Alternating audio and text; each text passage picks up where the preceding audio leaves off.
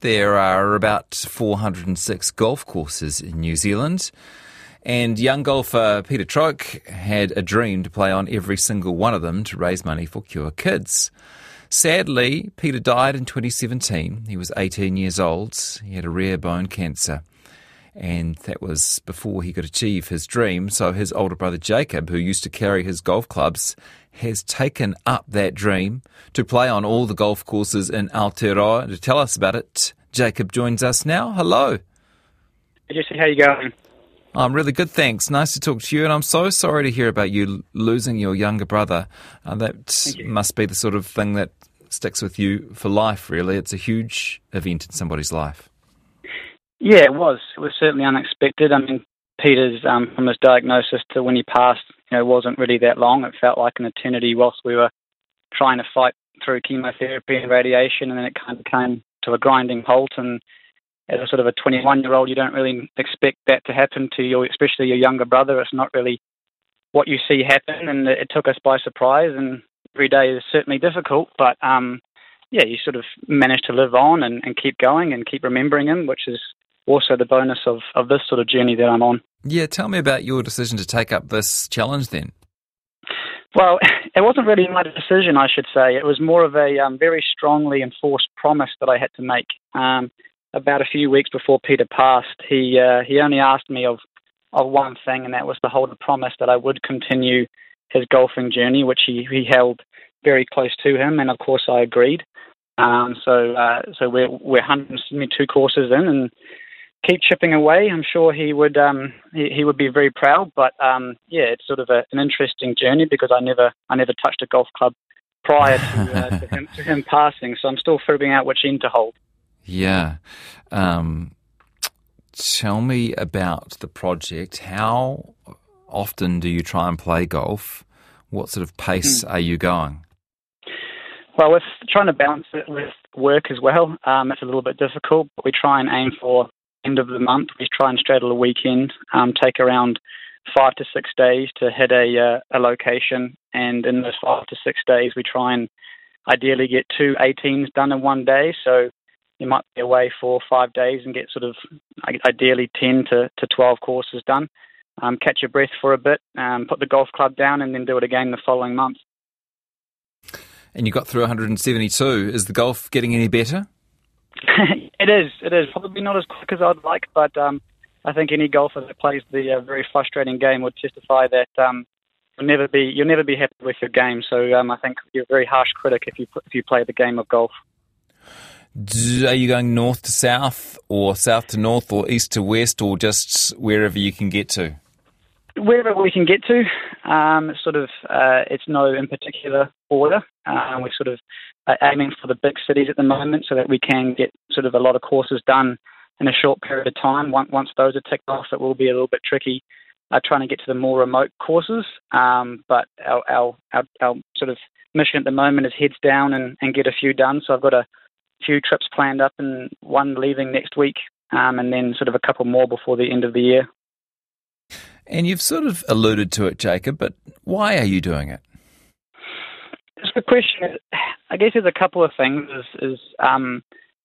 It's sort of a bonus for me in many ways. It's one, I'm sort of unknowingly got addicted to the game of golf, which is nice that I've been able to sort of join a hobby that my brother held in quite high regard, which is nice. Yeah. And even having conversations sort of like this, my brother passed away a few years ago now, but I'm still able to talk about him. I'm still able to, discuss his journey, and people are genuinely interested. And I think that's really nice because without this sort of journey or challenge or whatever you want to call it, I don't really know if we'd be discussing my brother that much, and I don't really want his memory to finish when he passed. I think that people that genuinely care, us as a family, we don't take that for granted, that we still are able to talk about Peter and discuss his passions and the type of person that he was. And the golfing community is quite a special one. They are a very caring community, I've come to realise, and they genuinely do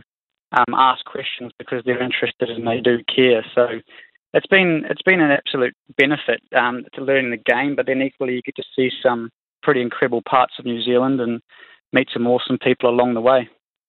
What was Peter like? He was big in many ways. So he was 6'5". He had size 16 feet. So which is very hard to find golf shoes for. He was a big person, but also he had a very big personality. As an older brother, you typically are meant to be the role model for your younger brother, but it was in many ways he was the role model to me, and he taught me a lot in the 18 years that he lived, and I try and make him proud every day by sort of living the way that he did. But he was just a very loving and caring person and had a lot of time for people. Are you raising money along the way? Yeah, we are. So we've raised just over $12,000 at the moment. We've attended a few fundraisers for Cure Kids, which has been sort of the guest speakers on, and I've managed to play some courses with some local members at those fundraisers, which has been awesome. We're continuing to have a few more fundraisers booked in. Actually, our 200th course, we're aiming for Peter's birthday next year, April the 5th, which will be a big event for us, and we're trying to rally the people for raising some good money. Is there a course of the 172 you've knocked off so far? Is there one that has stood out more than all the others?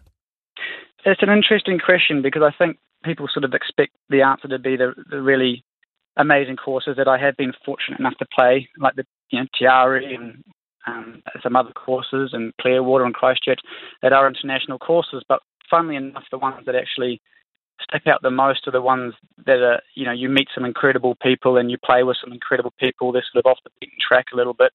Hororata Golf Club just outside of Christchurch actually is a bit of a hidden gem, and if anyone is a golfer, I highly recommend popping around to that one, because they've got some incredible people, incredible members, and an absolutely spectacular course. Do you have one in mind to do last? No, I don't. I was actually thinking about that today, trying to figure out how we plan it. We want to try and keep it not too far out so that people can join us on the last course. The exact course at the moment, we're not sure. We have a couple in mind, but we'll sort of see where the wind takes us and see how the journey goes. And as we get closer, which seems quite far away at the minute, we'll eventually lock in the course for the last one. Do new golf courses pop up very often? Is the list getting longer, or perhaps it might be in danger of getting shorter? Yes, it is a bit. There are some that open, which is great. I do enjoy seeing that, but equally I have actually turned up to a couple that are listed on New Zealand Golf website, and half an hour drive out there and you turn up and it's just a sheep paddock, unfortunately, with an old clubhouse that's run to ruins, which is hard to see. But then again, it is a hard job to try and keep them up to date, and most of them are run by volunteers anyway, so they do a very, very good job to keep a golf course in good condition. Hey, well, good for you. I'm glad that you are getting something out of it. It's obviously great that you're raising some money too. I'm sure Peter would be proud, and we really appreciate you taking some time out to tell us all about it. No, thank you for listening. As I said, it's nice to talk about my brother. He was a special person to me. Thank you. Jacob Troake talking about his brother Peter, who died at 18 of rare bone cancer. And now Jacob is taking up the challenge Peter wanted to do, play every golf course in New Zealand. There are 406 of them.